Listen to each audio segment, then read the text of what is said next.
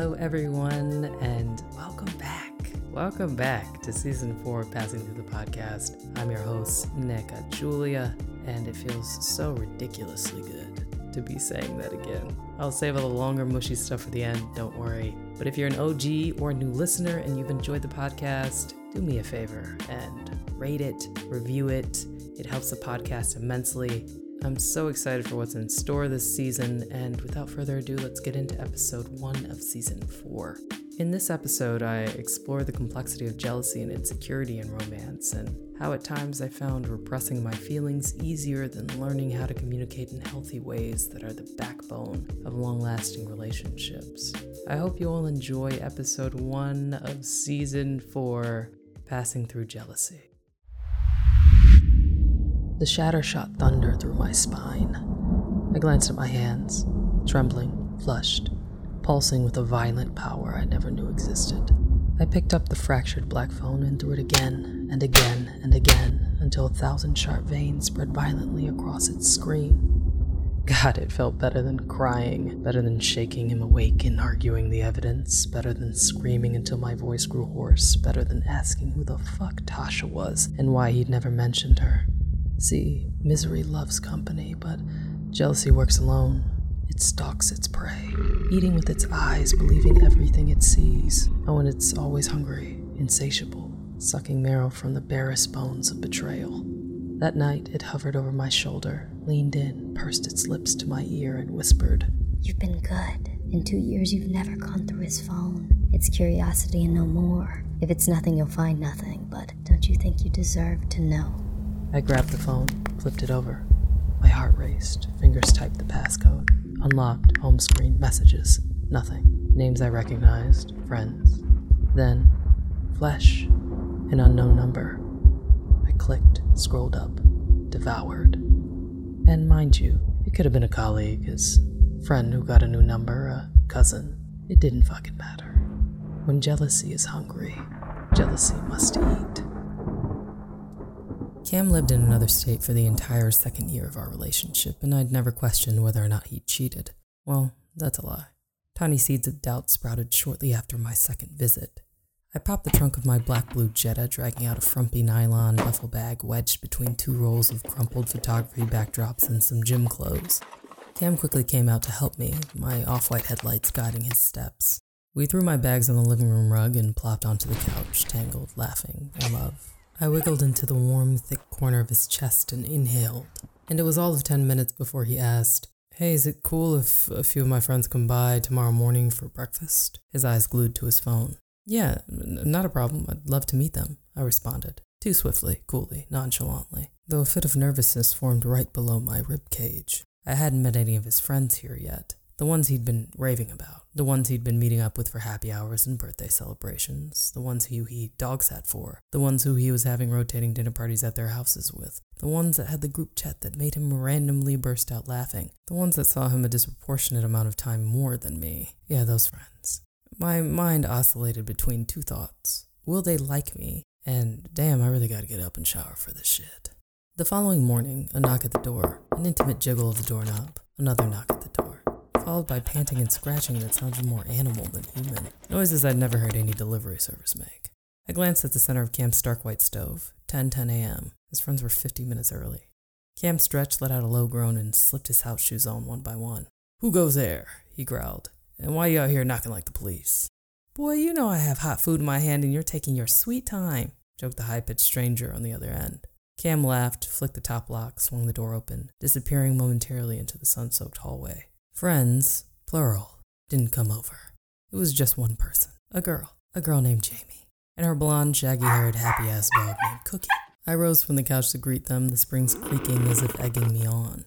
"Dang, girl, what did you bring in all these bags?" Cam asked, finally emerging from the hallway, setting 2 brown paper bags filled to the brim on the counter. Jamie waltzed in, hair in a tight bun of neat twists, not a single strand out of place. Her eyes were the color of toffee, warm and beautiful, her face slightly freckled, bare and glowing, a chunky sweater swallowing her tiny frame.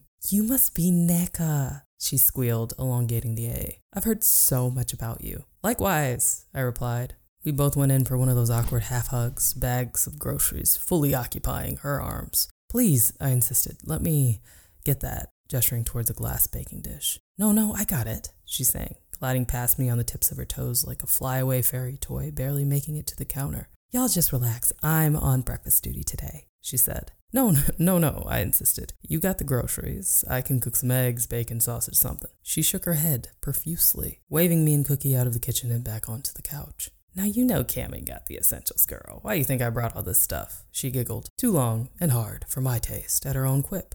And yeah, maybe, just maybe, my memory is embellishing, but I would bet my pinky toe that she slapped her own knee. She was so tickled. Or did she snort? Yeah, it was definitely one of the two.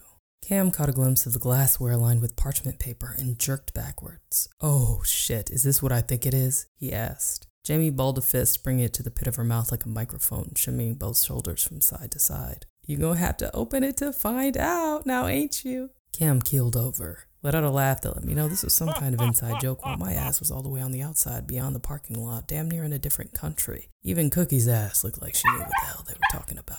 Cam gently peeled back the parchment paper, closed both eyes, and punched the air, excitement pulsing through his forearms.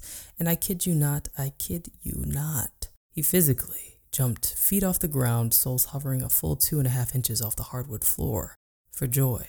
You would have thought the contents of whatever the hell was in that glassware were glowing, an opera of angels sounding and a warm halo etching the corners of Cam's face each time he took a peek. My struggle spaghetti, the one with the Heinz ketchup looking straight out the can sauce from the previous night, damn sure didn't make either of us do that. What? He yelled, circling back towards the dish in disbelief. I didn't think you had time to make this. Grab me a spoon right now. Jamie, spoon. Grab 2, actually, 'cause Naka's gotta try this. Babe, he yelled, eyes still fixed on the pudding. You got to come taste this. Jamie spikes it with rum. It tastes just like my grandma's. Legit some of the best I ever had. Jamie tucked her chin in, blushing, waving him off with a smooth flick of her finger. She proceeded to empty an endless Mary Poppins-sized bag of bakeware and groceries for a family of 5. I tried my damnedest to keep my eyes fixed on the TV, waiting for the unpacking to end, but Jamie was humming Frankie Beverly so loudly and twirling gracefully from cabinet to stove, I just kept on peeking. Now, it wasn't the Mary Poppins-sized bag that triggered my spidey senses. It was her familiarity with the kitchen. This girl knew where the pots and pans were, the silverware, measuring cups, the saran wrap. I didn't even know Cam owned measuring cups, and I was almost positive he thought saran wrap was a spa treatment. So, naturally, comparison crept in. So forceful and sudden, it didn't even look like jealousy. It wasn't side eyes and silent treatments, or me toos, or the cracking corners of a smile. It reared its ugly little head as a sorry, unconscious attempt at mirroring. I tried to match her peppiness, suppressing yawns and forcing conversations. I laughed at their inside jokes like I was there, and pretended I was way more excited to be awake before 10 a.m. than I actually was. How long have you lived in Illinois? I asked, trying to make small talk, my voice a whole octave higher. I got here, I think about 2-3 months after Cam, she said, looking at Cam for confirmation. Yeah, it had to be only a few weeks after I got settled, Cam confirmed. I already told Nikki you're an astronaut, he continued. You are stupid, she yelled. I am not an astronaut. Well, then tell her what your degree is in, then, Cam insisted. Okay, sure. I studied, insert a major I would never remember if my life depended on it. Let's just call it the Neil deGrasse Tyson-ass degree. And now I work at a lab, she said, scrunching her nose, shooting a playful look across the room, then back at the scrambled eggs. Now, I've never actually had an issue with any of my romantic interests having friends of the opposite sex. I've found it, when genuine, surprisingly comforting. It's allowed me to view the person I'm dating through a different lens, sometimes sharper and more transparent. And I learned a lot from my relationship with Chris, the ex from the London episode who had me eating the butt of the bread. His many escapades behind my back and right in front of my face taught me to at least begin to trust my intuition. Words like friend or bestie or acquaintance or coworker or cousin's uncle, sister are fixed, but body language is fluid. There was one instance with a particular friend that always replays in my mind like a slow-motion scene from a low-budget coming-of-age movie. I awkwardly walked into the party Chris is throwing at his dad's house, drastically underdressed in a tattered gray soccer hoodie and low-rise jeans. Music was blaring, no hand in the room was without a red cup or blunt or cigarette. Sweaty bodies congregated in every single corner. I was still fresh to donning the title girlfriend, so only a handful of people recognized me. I made a right towards the kitchen, curling a whisk of overly flattened leave out behind my ear. Chris saw me and quickly stopped what looked like mindless conversation with a few of his teammates, excused himself, and called my name. The music went muted, kind of basement muffle. The lowering of everything else in the room when someone you think you love is calling one of the most precious things you own. He walked towards me, wrapped me in a hug, whispered, "What took you so long?" and kissed my neck, then cheek. He still wrapped around me when a bony finger appeared on his shoulder, tapped twice. He released me and half turned around, revealing who tapped over his right shoulder. Now, if this was a higher budget coming-of-age movie, the music would have changed to something sultry and dangerous. They would have shown her torso first, all 16 abs and a bejeweled belly button edged by a low-rise denim miniskirt. Then the camera would pan up to her lips, a smirk growing, and her cheeks dented with 2 dimples. Then her eyes locked in, sparkling, love-struck, only for Chris. The same muted basement muffle happening in her head, too. I naively wait for an introduction, pulling at the strings of my sweatshirt while she leaned in, her red cup and Black and Mild perched comfortably, familiarly, on his shoulder.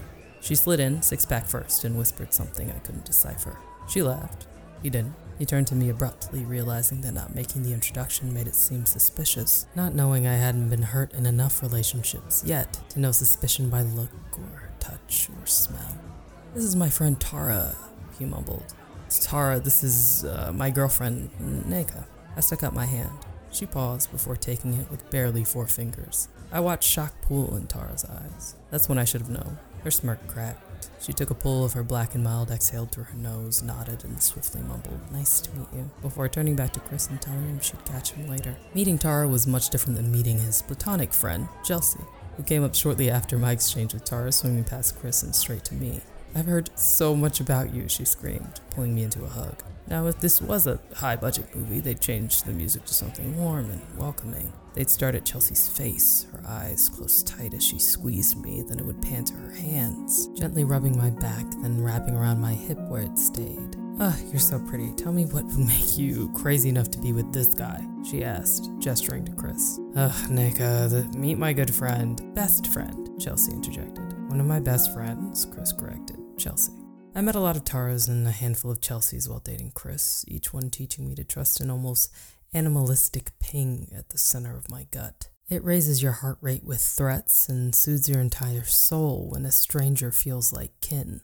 When Chris called me on some innocuous Sunday of my senior year to tell me that he cheated, and I'd stupidly asked how many girls and who, take a wild guess who the first name on the list was. I'll give you a hint. It rhymes with Sarah. Now, does all of this mean that in a brand new relationship with Cam that I could actually communicate my concern or suspicion in a constructive, articulate, non-break his phone at 2 a.m. after stumbling into the apartment drunk type way? Absolutely not. I couldn't call it with Jamie, and it made me uneasy and insecure and envious. Jamie's shaggy-haired dog, Cookie, comfortably wandered in and out of rooms while we all talked and finally settled at my feet. Cam stretched out on the single seat beside me, plopping his leg onto my lap. The shaggy dog leaped up, landing on Cam's chest, happily licking his face. "You've been here too, haven't you, dog?" I thought, bobbing out of the way to avoid getting slapped in the face by Betrayal's tail. "I don't think Cam told me what you do," Jamie said, opening the oven to check on the bacon. "Oh, I work with my family business. My dad, we own a human services organization. We provide in-home care for the developmentally disabled and the mentally ill population in our county." "Oh, okay, wow," she replied. "That's interesting work," she continued, in an each one teach one type of tone. "How do you like it?" "I enjoy it. The business is finally doing well. I'm just itching to do something more creative." "All right, y'all, plates are over here. Eggs here, guac, bacon, pancakes, whipped cream, and, of course, the pudding," she sung, enthusiastically pointing to each dish, stepping back, unknotting her apron, and growing increasingly pleased with her spread. She slid a slice of bacon between 2 fingers, ripping the greasy pork in half with her 2 front teeth. "Dig in, y'all." Cam filled his plate to the brim, pecking the tips of his fingers as he pushed sliding pancakes back to the center. I scooped a small portion of eggs, 2 slices of bacon, and a single pancake, skipping the infamous banana pudding. "Girl, put some whipped cream on those pancakes." She grabbed another spoon and plopped a dollop on top of my pancake. "Don't be shy." And I kid you not, the very second that fluffy white shit left the silver of that spoon, I came back to my senses. It's like it powered up the sardonic self that was lulled to sleep by all the small talk. I said, wincing. "I'm actually allergic to whipped cream. I break out into these golf ball-sized hives." I whispered, leaning in and itching my neck for dramatic effect. All over my body. Oh my goodness, she squealed. I am so sorry. Let me take it off. Here, hand me the... Jamie, I'm just kidding, I said, laughing. The whipped cream is fine. Thank you. She didn't know what to make of me or my sense of humor for the rest of breakfast. You know, sarcasm not being her thing and all, and I preferred it that way. When she left, Cam and I changed back into our pajamas and crawled back into bed. I laid my head on the tender part of his bicep and watched him scroll through his phone. Who are you texting? I finally asked. Just a group chat, he said, flashing me his screen. You know all the people who moved, most of us Greek from the same universities. We had this group chat. We want to grab wings or something after work, or someone's hosting dinner or whatever. We just drop it here. That's nice, I lied. Is Jamie in it? Yeah, he laughed. It was her idea. I hummed. Does she go over to everyone's house and cook breakfast when their girlfriends are in town? I finally asked, fishing for a confession like my life depended on it. Cam looked down, flipping his phone onto his chest. Girl, what are you trying to say? She is just nice. She has a boyfriend. I'm sure she actually would do that for everyone. That's just the type of person she is. Trust me on this. Cam was so undeniably earnest. The opposite of Chris. It would have made me look crazy not to believe him. Everyone who he'd introduced as a platonic friend had been at Chelsea. There were no pauses or four-finger handshakes. It was all women who knew him and loved him beyond romance. With Jamie, that animal part of me smelled a thimble of blood in the water from 100 miles away. Maybe what Cam and I had was too stable in comparison to the past, and I wanted to feel the thrill of being dropped out of the sky 1,000 times again. But I could never go back to that. So I let it go. And by letting it go, I mean I stalked all of her social media platforms to infinitum. On Facebook, there wasn't a single photo of her and her boyfriend, but there were an inordinate amount of solo shots where she was flashing all 600 of her teeth, and she liked standing in front of national monuments for some reason. On Instagram, mostly pictures of Cookie in the bath, treats she made Cookie taking a walk, Cookie winning a ribbon. Girl, just make a separate page. One photo of her boyfriend, the blurriest one on her feed. You can barely see his face. On Twitter, a lot of Neil deGrasse Tyson-ass retweets, and an old college alum website. I didn't see Jamie and the rest of the group chat until a few weeks later over a long holiday weekend. I drove down with Cam's sister and one of his best friends, my relationship with both of them blossoming beautifully. No conversation or time spent contingent on Cam being present, which is a rarity. I saw them and they saw me. We stretched our limbs outside Cam's complex and walked in, groceries in hand. There were already a few people working on an adult punch, glasses being clinked, oranges being squeezed, and different liquors being mixed, while others were setting up games in the living room. My eyes searched for Jamie in between hellos and it's nice to meet yous, but she was nowhere to be found. Then I heard a faint yell. Finally! Y'all bring the meat for the burgers? Jamie was out back with an apron tightly wound around her waist, spatula in hand, sweat beads dotting her brow, on full grill duty.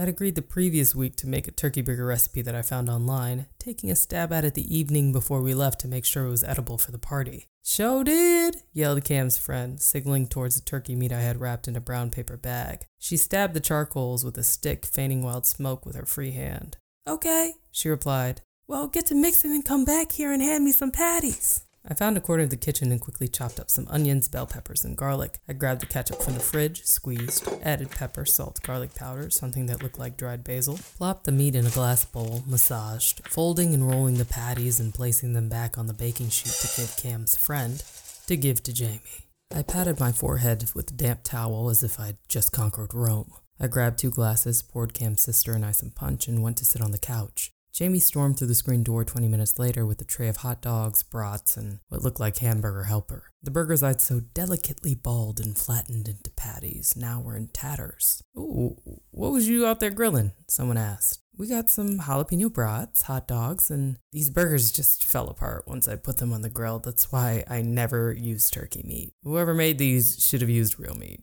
She added a small laugh at the end of that sentence, and my jealousy declared full-fledged war. Thought it had collected enough recon with the group chat giggles and the dog sitting and the breakfast cooking and the banana pudding and the blurry photo of the so-called boyfriend on Instagram. In Daniel Kahneman's book, Thinking Fast and Slow, he coins a cognitive bias called what you see is all there is, where when a person is presented with evidence, especially those that confirm their limited mental models, they do not question whether evidence might be missing. All I could see from that point forward was exactly what I wanted to.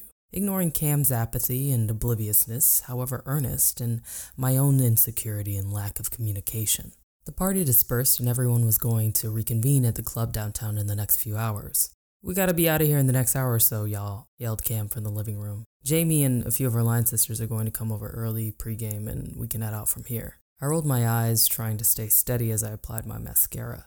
I slipped on a short black and white American Apparel dress and rummaged through my overnight bag for some heels, Cam's sister and I swapping a pair as we finalized our looks. A knock at the door, an intimate jiggle of the doorknob, another knock at the door. Jamie and 3 of her line sisters filed into the house, a blur of lukewarm hellos and half hugs. Jamie had a handful of tote bags and, after a few hellos, beelined to Cam to ask him a question. The pregame commenced and I didn't pay her much attention, letting my chosen enemy out of sight. We were all drinking and laughing and joking before Cam's friend checked his watch and called 2 cabs. Every girl gathered around the one entryway mirror to freshen up while I slipped back into the bedroom to reapply some lip gloss. When I opened the bedroom door, I nearly tripped on the same totes Jamie carried in, neatly placed right next to my overnight bag with her jacket and heels. My body tensed up, thunder shooting through my spine, fire in my chest.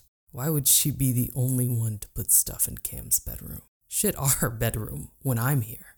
I poked my head out the room to see if I could discreetly call Cam in to point out this atrocity. Instead, I saw her laughing with her entire neck in slow motion next to Cam on the couch where I'd been sitting.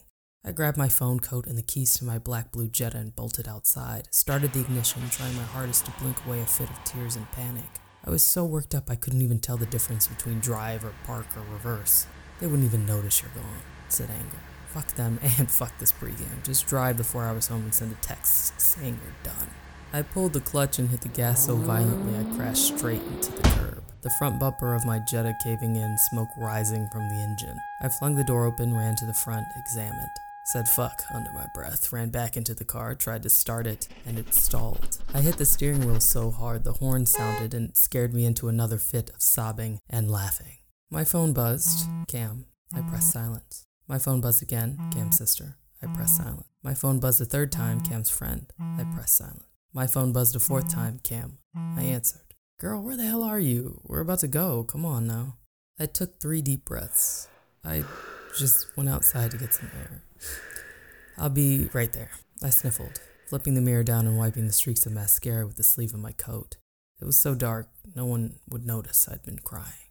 Cam's sister put her arm around me when we got into the club, asked, "Is everything okay?" I answered as cryptically as I could, knowing Cam was still her brother. She ordered a pair of gin and tonics, poking a lime into the fizz with a cherry red straw. "Talk to him," she said. "One thing I'll say about my brother, he isn't playing dumb. He really probably doesn't know how you feel. He cares about you. He'll take note and make the necessary adjustments." I shook my head, laughed. "Or maybe it's all in my head," I mumbled. She shot me a look, scrunching her lips. I don't know. Sometimes you gotta trust your intuition, not the crazy thoughts and all that." "I'm talking about trusting that thing in your gut," she said, shrugging. "Talk to him." The night I broke Cam's phone when I read the thread from the unknown number, I looked through Jamie's first. I scoured for anything that would confirm my bias, but nothing was found. An exchange of work stuff here, an outing for the group chat there. She definitely had an affinity for Cam, but nothing he was directly returning, at least through text messages. The unknown number was someone he'd never mentioned, a variable I didn't consider. She apologized for coming on too strong the first night they met in one bubble and asked if he'd like to come over and get a massage in another, followed by a string of extremely tacky selfies. "You know I can't do that," he responded. "Last song of the night," the DJ yelled. I leaned, shakily, on one of the brown pleather bar stools, Cam's friend sitting next to me. The dance floor was clearing out, wobbly ankles exchanging numbers with sweat-stained button-ups. Go Pele's Closer to My Dreams came on, fading in slowly, a soft spotlight appearing in the center. Jamie squealed and ran out to the dance floor, starting a Detroit hustle to the beat. She looked in the crowd, extended her arm out, pulled whoever she spotted with an imaginary rope. Cam emerged, taking her hand and twirling her into the next move, his fingers resting just above her waist, their movements perfectly in sync. Her smirk grew, 2 dimples dotting her cheeks, her eyes locked in, sparkling, love-struck, only for Cam. They looked beautiful. "Now that's not weird to you?" I asked, turning to Cam's friend. "Would you do that with someone you were just friends with in front of their girlfriend?" "Girl," Cam's friend laughed. "Don't think too much about it." I swigged the last sip of my second gin and tonic, scoffed. "Man, fuck her banana pudding," I whispered into the black. Thank you all so much for listening to the first episode of Season 4 of Passing Through the Podcast. Your support, your love, your likes, your shares, your reviews, all of it means more than I can even articulate. And what you can do as a lovely listener to support this podcast is simply like, rate, and review on whatever platform that you're listening to. It helps more than you can even imagine. All of the support, even during the hiatus of the podcast. We've been through a whole pandemic. Things have happened, y'all. Stories have happened. And I'm very excited to be sharing it with you. The podcast has caught up to me, so the stories moving forward are very much so recent. And it's new, it's fresh, and I think we all owe it to our younger selves, our former selves, and for those who come after us to continue to share our stories, to continue to share the lessons that we've learned. I want to thank you for listening to mine. Rate, review, like, share, comment. I appreciate you and thank you so much, and we will see you next Sunday for episode 2.